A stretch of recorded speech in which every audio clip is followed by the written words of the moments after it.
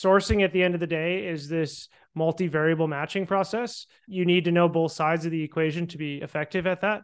And I think that us having this very technical sourcing lens to be able to really know what that part needs to be manufactured well, and then secondly, knowing who in our supply base does something well, really gave us a really strong competitive edge.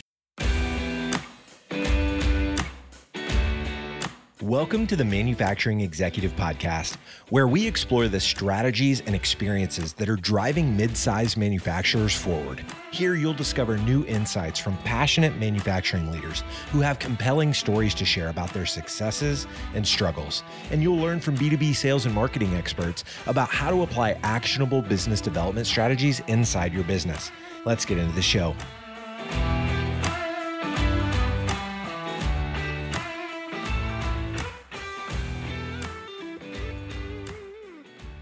Welcome to another episode of the Manufacturing Executive Podcast. I'm Joe Sullivan, your host and a co-founder of the industrial marketing agency Gorilla 76, where we help B2B manufacturers grow through revenue-focused marketing programs. As many of you listening may know, I'm a marketing and sales guy. So naturally, when I think about procurement, I think of that person who swoops in at the end of the sale and eats up all the margin without any knowledge of the long consultative marketing and sales process that I just went through. But I'm also just stereotyping here, and frankly, that's not really fair. Now, my guest today has a very different perspective on how we need to be thinking about procurement in the manufacturing sector. And he is on a mission to make that buying role one that's incredibly strategic and even exciting. Let me introduce him. Rob Pakalski has spent his career in advanced manufacturing supply chain. He worked at SpaceX for several years, leading supply chain for a variety of products, including the spacesuit, Falcon 9, and Falcon Heavy rocket thrust structures, and structural components on the first Crew Dragon spacecraft. After SpaceX, Rob spent a few years leading the global supply chain department at Virgin Hyperloop. He then teamed up with former SpaceX supply chain colleagues to start Datum Source, where he serves as co-founder and CEO. Datum has a consulting division which helps several rocket, spacecraft defense, robotics, and medical device companies build a supply chain and source hardware. Datum is also building a software product which is mapping out the capabilities of all advanced manufacturing contract manufacturers and uses advanced tools to help part buyers locate and distribute RFQs to the best suited suppliers. Rob, welcome to the show. Thanks for having me. I'm excited. Well, Rob, we had a small world moment when we first connected, and we realized we both not only had roots in Milwaukee, Wisconsin, but that we actually went to the same high school. So That was kind of funny awesome to see that. Wasn't the reason we connected, but we kind of realized it after the fact. So yeah, it's very rare I get to run into that. I've been in California my whole professional life, so it's fun when I get to run across someone who went to the same high school. It's awesome. Well, if there's any other Marquette Hilltoppers listening right now, I'll give you a shout out too. But yep, very good. Well, Rob, I think sometimes the word procurement makes people shiver a little bit, especially those of us doing marketing and sales in our respective organizations, because the perception is that procurement doesn't really care about finding the right solution sometimes, but they just want you to get me what I need cheaper and faster than the other guy. And, although it's a stereotype and maybe it's true in very commodity driven environments that this is how you win, I think a lot of the manufacturing folks who listen to this show are operating in heavy engineering driven environments. They're selling bigger ticket custom products, often CapEx equipment through long sales cycles. And what they sell can't just be about a race to the bottom on price. Right. Now, I know your experiences have given you a different perspective entirely about procurement as being a very highly strategic role. And I'd love for you to start things out by just sort of telling us how your own experiences have shaped your thinking on this subject. Yeah, for sure. I mean, I think that, the first thing I always like to remind people when even just talking about supply chain in general, right, the kind of more encompassing term and procurement being a sector of that, is that supply chain is a fairly new term in the business landscape, right? It came around in like the mid 1980s. And so I think that since then, for the far majority of companies, roles in supply chain and specifically procurement, as you mentioned, have often just been this kind of administrative role. It's really just kind of button pushing and not really having much strategic items on their plate. And I think that is a big mistake that companies make. And I have been fortunate to see it done another way where procurement has been really empowered within an organization. I've been able to see that success. So yeah, starting at SpaceX, I think that they did a phenomenal job at this and they continue to do it. All three of us co-founders at Datum came from SpaceX. So we had some great shared experiences being able to witness this. But SpaceX's business model was entirely dependent on us building rockets and spacecraft significantly faster and significantly cheaper from competitors. And so doing that was a really dynamic effort. And I always like to say that 100% the most credit needs to be given to the best engineers in the world who work at SpaceX. But procurement had a lot of wins in there that I think are good to recognize, and specifically how we organize the entire company to really empower procurement to do well. So I think the first thing with that is that when you allow a procurement to engage very early on in the design process, that's very helpful. What we were doing as new product introduction buyers is we were involved in an engineering design from essentially when it was a napkin sketch, right? I went to every preliminary design review for parts that I was in charge of the supply chain for, which I think is fairly unique. And I think that people are often familiar with the phrase design for manufacturability. Some debate there if supply chain can often be helpful with that one. I get that. But where I think that supply chain is very helpful in that process is what I like to call design for supply chain. All right. So we were often in those meetings being able to help design engineers determine, if I make this part this big versus that big and it's 5-axis, how constricted did I just make the supply chain? If I use that material over another, what is that going to mean for as far as how fast I can get it, the lead times on it, et cetera. I think often design engineers design and then throw it to procurement, and then find out later down the road you have all these constraints. So I think that empowering them early on in the process is something that is really, really important and not enough companies do. And I think that, one other part to really mention with that, what we did at SpaceX that was really effective, and I think how we were able to do so much better than our competitors, frankly, we didn't have a lens of really just focusing on just contracts and commercial terms and PO distribution.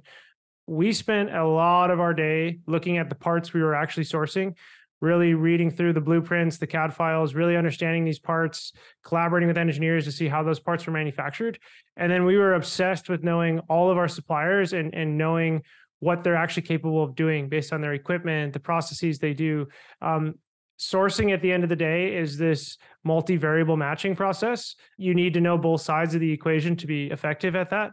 And I think that us having this very technical sourcing lens to be able to really know what that part needs to be manufactured well, and then secondly, knowing who in our supply base does something well, really gave us a really strong competitive edge and allowed us to source parts in 2 to 4 weeks for less cost than our competitors who were sourcing them in for 6 to 8 months for significantly more cost. It really was that dramatic, which I think you can see as evidence in the market of how much faster and cheaper SpaceX has built product. So I think that I've been able to see the value of really empowering procurement, and it truly is valuable. Yeah, you made an interesting comment when we were talking last. You said procurement managers don't need to be engineers, but they do really need to understand very well how things are made. And I can see from what you're talking about here why that's so important. Yeah, the best way I think to really answer that question is to first look at the first principles of really buying anything, right? I always like to say that you're not going to be effective at buying something if you don't know what you're buying. Sounds obvious, but if you take a very basic example where if one of your family members came to you tomorrow and let's say that they know nothing about cars and they said, I'm going to go and buy a car tomorrow, that would probably, I would imagine, trigger some alarm bells. There is a very high risk of that person, even if they know finance really well, they know contracts, they know credit, all these things very well. There is a very, very high risk that they leave the dealership tomorrow getting either ripped off or not getting the car that was actually best suited for them, right? And the same thing goes with any types of procurement, but certainly within, my line of work with, part procurement, right? Where you're looking at individual components. What you're really buying is who's going to be the best manufacturer for this, right? So it's the ability to understand how the part is made first, so you know what you got to be looking for. So I think that it's a multifold thing of making sure that people in the roles for buying custom manufactured components have a strong interest in manufacturing engineering, and that they have the right tools and technology to be able to really run that analysis. And to your point, yeah, they don't have to be engineers. They're not running a stress analysis. They're not designing the parts from CAD, but that manufacturing engineering piece is very, very important. Otherwise, they don't know what they're buying, and they're either going to get ripped off or not choose the best option. Yeah, well said. So Rob, we were talking about how, so many manufacturers run their supply chain on tribal knowledge, but that this is a really dangerous game to play. Can you talk about why? Yeah, I mean, I see this all day long. We have the luxury of working with a lot of different companies across a lot of different industries, and almost all of them still are so reliant, I think, on tribal knowledge, and that's really one of the main things we're hoping to change. What I mean by that with tribal knowledge is, you're typically building a supply base and sourcing individual components based off of what's in the engineers or the procurement personnel's head, right? What experiences they've had and things. And that is one variable. I'm not saying you get rid of that entirely. I think that can be a nice edge you can have as a buyer or an engineer. But building the entire process completely reliant on that's where I really see a lot of problems. It's really twofold of why. The first is that's just a terrible process to buy something, right? I think that, just relying on someone's memory to assess a lot of variables in every sourcing process, you have to remember, especially in manufacturing, the supply base is so incredibly fragmented, right? If you look at just CNC machining as an example, 85% of those companies in the US are less than 30 people. And even though it's a $45 billion industry, not one has more than 5% market share. What that means is you're working with, at least dozens, in SpaceX's case, hundreds or thousands of these mom and pop job shops. They all have 30 or so pieces of equipment. And it's unreasonable to expect somebody can memorize all the equipment and commercial standing of each of those suppliers, plus the specifications of each of those equipment, right? So it gets to be this game of, it's not a logical way to source parts, and there should be some technology, some tools involved to do something in a much more effective way. The second part of this is that I've seen companies get burned on this time and time again is related to employee churn, right? So oftentimes you have, one person in your supply chain or procurement department who's in charge of procurement for a category or maybe even everything in the company. And that person likely isn't going to work at that company for their entire career. It's just the obvious fact we all know. They're there for a year or two. They develop all these strategies in their head. They have all these relationships they do over the phone or email. And then one day they decide to leave. 2 weeks later, they're gone. And then you're expected to carry on your procurement operations. There's no, history of the communications there. There's no kind of documented strategies. And so what happens is then you have to almost rewrite your procurement strategy because you had this single point of failure. And I've watched companies lose millions and millions of dollars time and time again, making this one mistake. So it's very important to, use tribal knowledge to some advantage, but to really make sure you're using the right technologies, recording systems, things like that to prevent those problems. Yeah, it's really interesting to hear you talk about this on the procurement end of a manufacturer's business because, I'm a marketing and sales guy, right? And I see the same dang thing happen on the marketing and sales side where you have companies operating with whiteboards and, Post-it notes as their CRM where they're tracking all their customer data. And then, their VP of sales walks out the door and takes a job that pays 50 grand more a year or something. And it's all gone. Right. And it's just, we're in an era now where this stuff needs to be digitized in all parts of your business. So I think that's a perfect analogy. I think sales is really such a similar thing, right? It's the same system there, right? Like that salesperson, I get that that's kind of their own, IP, call it. I hear people refer to that a lot of kind of, who the customers are. And I think that that's great. And they should use that as leverage to keep getting more and more jobs because there is a relationship factor to the procurement business, just like there is with sales. But for you as kind of the company standpoint, it's really important to be responsible with what that person was doing while you're employing them and making sure that you're recording things so that when they leave, things can carry on and continue to improve versus taking this huge dip and then having to recover from it. Absolutely. I agree 100%. Okay, let's take a quick break here. I want to let a couple of our strategists at Gorilla 76 tell you about something pretty cool that we're doing right now for marketing folks in the manufacturing sector. Peyton and Mary, take it away. Yes. So I'm Peyton Warren. And I'm Mary Keogh. Twice a month, we host a live event called Industrial Marketing Live. Right now, we have a group of 50 plus industrial marketers from a variety of manufacturing organizations. We meet up digitally to learn, ask questions, network, and get smarter.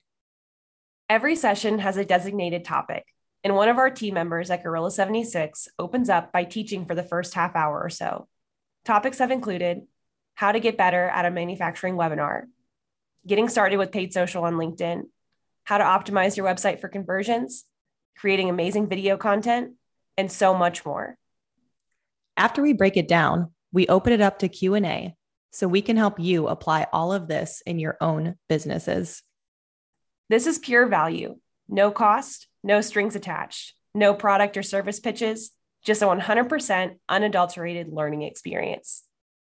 Oh, and on top of these live sessions, we've also opened up a Slack channel where our attendees bounce ideas off each other and learn together all week long between sessions. We're building a true community of manufacturing marketing professionals here. So if you or someone at your company has the word marketing in his or her job title, please consider telling them about it. They can visit industrialmarketinglive.com to register. We'd love to see you there. Rob, there's been a very clear shift in the supply versus demand dynamic over the past few years, partially a result of COVID. Some of this was already going on with labor issues going on. But in the past, suppliers needed to demonstrate to customers that they needed to be good suppliers or supply partners, right? And then I think there's this power shift going on during a time where supply chain and labor issues are affecting everybody. And now in a lot of cases, it's more the customer needing to demonstrate to suppliers that they can be good customers, right? We talked a little bit about this last time, so I'd like to hear your perspective on it. I'd say the suppliers at the moment have the upper hand in the relationship between the two. I think it's been that way for maybe 2 years or so, maybe a little bit more. I'm certainly not saying it's always going to be that way because throughout my career, I've seen that paradigm shift quite a few times. This one is really unique, though. I will definitely say that. Typically, you see, a paradigm shift between, who has the upper hand based on some, political factors, geopolitical, whatever it might be, right? You see it a lot in you see it in oil and gas industry often, or firearms, things like that. And people who are suppliers who put a lot of eggs in one basket in that industry and then have to kind of move over to try to find another one and scramble. In those cases, buyers, kind of have that upper hand. Right now, it is not the case. It is in part because of the labor shortages, for sure. I also think, though, that one thing that kind of gets missed in that equation is also because suppliers just have so many more options right now. It used to be, if you're a job shop manufacturer, for the most part, there was, especially in my world and kind of the aerospace defense world, you had, a few legacy players that all were, funded by government programs, and you built parts for those companies. And that was kind of the nature of the business. Now you have this very large ecosystem of hardware companies.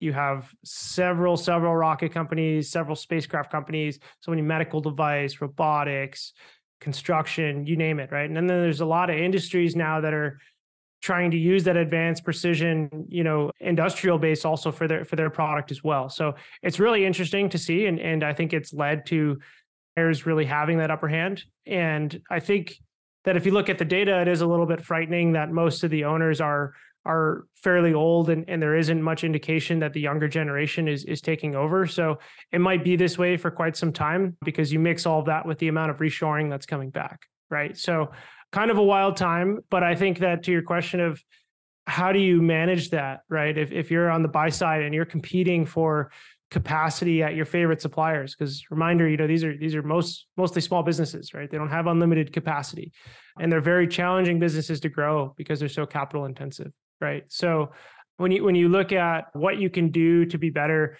I think the main mistake I see people make is they aren't very reasonable in their approach, in that they send a request for quote to a supplier. They ask them to, build a certain amount of something, need it at this time, send a purchase order. And then all of a sudden, after the order's out, they start saying, hey, I need an update on the part twice a week. I need a photo once a week. And they have all these requests. And the supplier didn't quote expecting that. In a lot of ways, I'm sure you experience this a lot. It's basically scope creep, right? You're asking them to do more than what was agreed upon. So I think that companies on the buy side, to develop a really good relationship, it's just very important to be upfront about what the expectations are and to really clearly define that so that the supplier can price that in. And then if they're not doing it, you also have a lot more leverage versus, the other side of that coin of getting angry at them for something you didn't ask for upfront, right? So I think that's the big thing. I think the fun one to share, because it's been a really interesting thing for me to learn the past 2 years, just how valuable it is suppliers and their payment terms. We, and not to plug Datum, because this is still an early day product we have, but we're really trying to address this problem of being an early pay provider for suppliers, right? You have these conflicting interests between buyers and suppliers with payment terms, where as a supplier's point, you're asking them to build something that does cost a lot of money up front. It takes a while to build. And then they turn it in, hand it in, everything's good. Then they got to wait at best 30. Typically, we see 60 or 90 days before they're paid, right? And that's common business practice. I'm not saying you as a buyer should shift that. But I do think that a lot of companies right now are looking to actually extend those payment terms even further, especially a lot of the venture-backed hardware companies that are trying to extend their runways. And that's fine. I think you have to do that at some point. But you really have to be cognizant of what you're doing when you're doing that. And I don't think it's as easy as saying, hey, we're moving our terms from net 60 to net 90 or net 30 to net 60 and deal with it. That's not a good approach. Suppliers, we have found from all the ones we've surveyed and work with, that payment terms is one of the main things that's in their decision point between working with one customer over another. So, in our case, we're trying to be kind of this third-party partner to do kind of reverse factoring to allow buyers to get paid immediately, and then at a discount, and then the buyer pays us the full amount. So we just have a little spread there that we get. The good thing about this is that buyers can continue to push their payment terms out or keep them where they're at, but their suppliers get capital earlier, which means that they can invest in additional real estate, additional machines, more employees, things like that. That's going to allow them to keep having more capacity. So very important to be a good customer, to care about your suppliers getting paid. I think it's so overlooked and it's very damaging.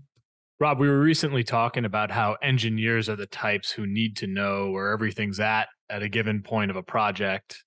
And you mentioned that, the simple things like showing progress photos throughout a project can make them feel so much more comfortable.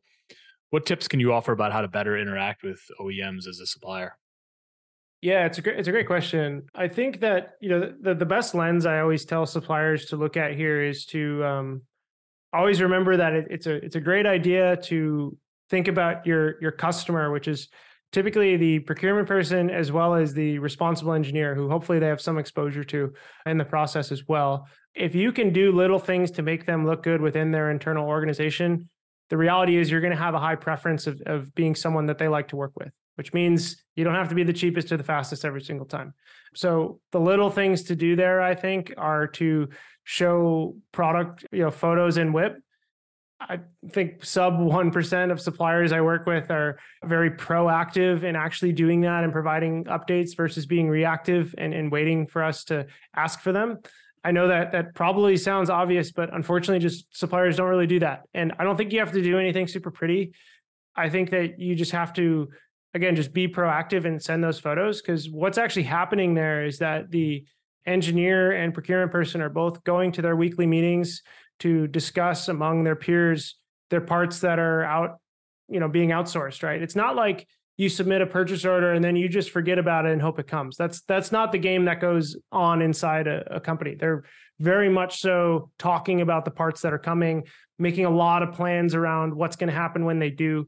So if they can come into their meeting among their peers and show a bunch of, pictures of the parts, as well as, status updates about them. I don't have a picture because this thing's at post-processing right now, or heat treat, or they're still programming it, but I think it's still going to be okay because they sent me their whole plan through their ERP. Whatever it is, that's very helpful for them to look good. If they look good, next part comes around, their top supplier they're going to want is going to be you, right? So the way to, I think, execute on that as a supplier is to use it as kind of an opportunity to get someone as like, the entry level position in the shop, to start their career, to really go around machines, take photos, develop a process of giving proactive updates. I think it's 100% the best thing you can do. And frankly, I don't think it's that much of a lift for companies. I think it's a very possible thing to any company of any size to do. Rob, you told me on our last call that you want procurement to be something that people are proud to do. And that's not necessarily the case in a lot of places right now. What needs to change for that to happen? Yeah. I mean, I think that, fortunately you get to see some folks like, myself and the people I'm lucky to work with, that we're very passionate and proud about what we do. But yeah, I mean, it kind of goes back to my first statement, right? That I'm also very self-aware that a lot of folks in procurement are still very administrative. I think it's very hard to get a lot of pride in a career if you're not allowing people to be strategic about what they're doing, right? And I think that making the role strategic is really heavily contingent upon the company really focusing on allowing it to be, right? And that doesn't mean, just sending an email saying, procurement is strategic and look, we hired these fancy Wharton MBAs and that should say enough, right? It's genuinely, organizing everything around this structure of let's develop a new product introduction procurement team and then maybe a late stage team. Let's make sure this new product team is very embedded with designs, that they have a lot on their shoulders that they have to do to be able to be effective. And if you put that accountability on them, I think you're going to have people who are strategic and very prideful. I think what I see happens a lot, and a system I don't personally like much at all, is a lot of companies have procurement kind of seen as being or engineering is kind of the customer of procurement, right? And I don't think that, it's good to just have procurement kind of serving engineering, right? I mean, typically, right, they're much more engineering or, a lot more educated and everything like that. I understand that, and they're much more technical in what they're doing. But you need to have people working in parallel path, I think, and kind of elevate them on similar trajectories and just have high accountabilities. That's a very challenging thing to do. It means you need to have strong people in procurement. We need to hire the right people if you're going to give away that accountability. And it also means that you need to give people in procurement the right tools to do their job well. You can't just hire smart people and give them a cell phone and a laptop with email and then expect them to just go and build everything, right? Now you're talking about the tribal knowledge game. You're talking about not having a lot of pride in what you do. I think if you look at a lot of careers of people where people are very prideful about it, right? They like to show off what they're doing. I think marketing is very good at this. I think, stock traders, things like that, they're very good at this. Engineers as well.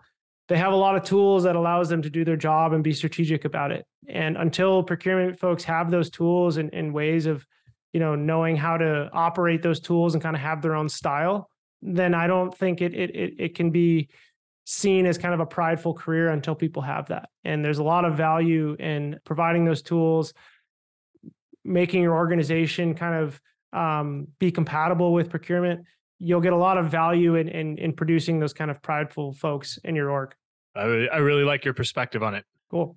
Is there anything I did not ask you about today, Rob, that you'd like to touch on?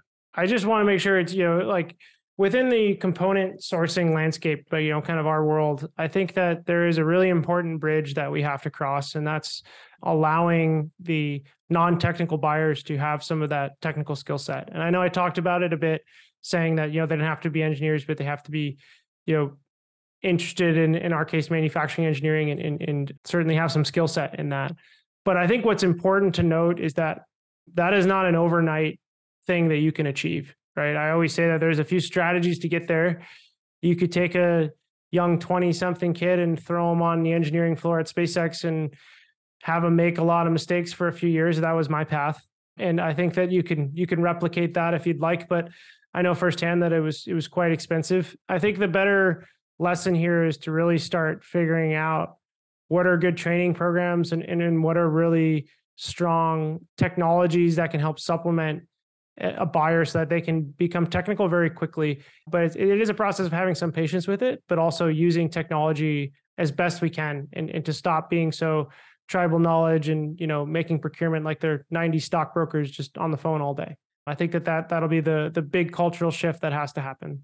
Rob, this is a really good conversation. Can you tell our audience how they can get in touch with you and where they can learn more about Datum? Yeah, absolutely. I think the best way to kind of learn more about Datum is just go on www.datumsource.com. Datum is DATUM. and you can contact me anytime. My email is rob@datumsource.com. I love connecting with both shop owners and procurement folks. We work with any suppliers that are within the advanced manufacturing realm. That's the world that I know and love. And I love any type of OEM that requires that type of supply chain. And it's been really cool to see the types of industries that have kind of started to really use that high precision supply chain. So yeah, I'd say that's the best way to get in contact with me is through email or checking out our site. Beautiful. Well, Rob, thanks for doing this today. Yeah, thanks so much for spending the time. And I love the pod. So thanks so much for everything you do. You bet. And you're my last podcast recording here before heading up to our homeland in Milwaukee for Thanksgiving. So while you're staying warm in California, I guess I'll be, freezing my butt off up in Wisconsin. But, we know what that's like. I do, but I am jealous. I love Wisconsin. It's the best. So go Pack. They're struggling, but go Pack and fear the deer and everything. I love Wisconsin. I'm right there with you. Cool. Good deal. Thanks, man. Well, thanks a lot, Rob. And as for the rest of you, I hope to catch you on the next episode of The Manufacturing Executive.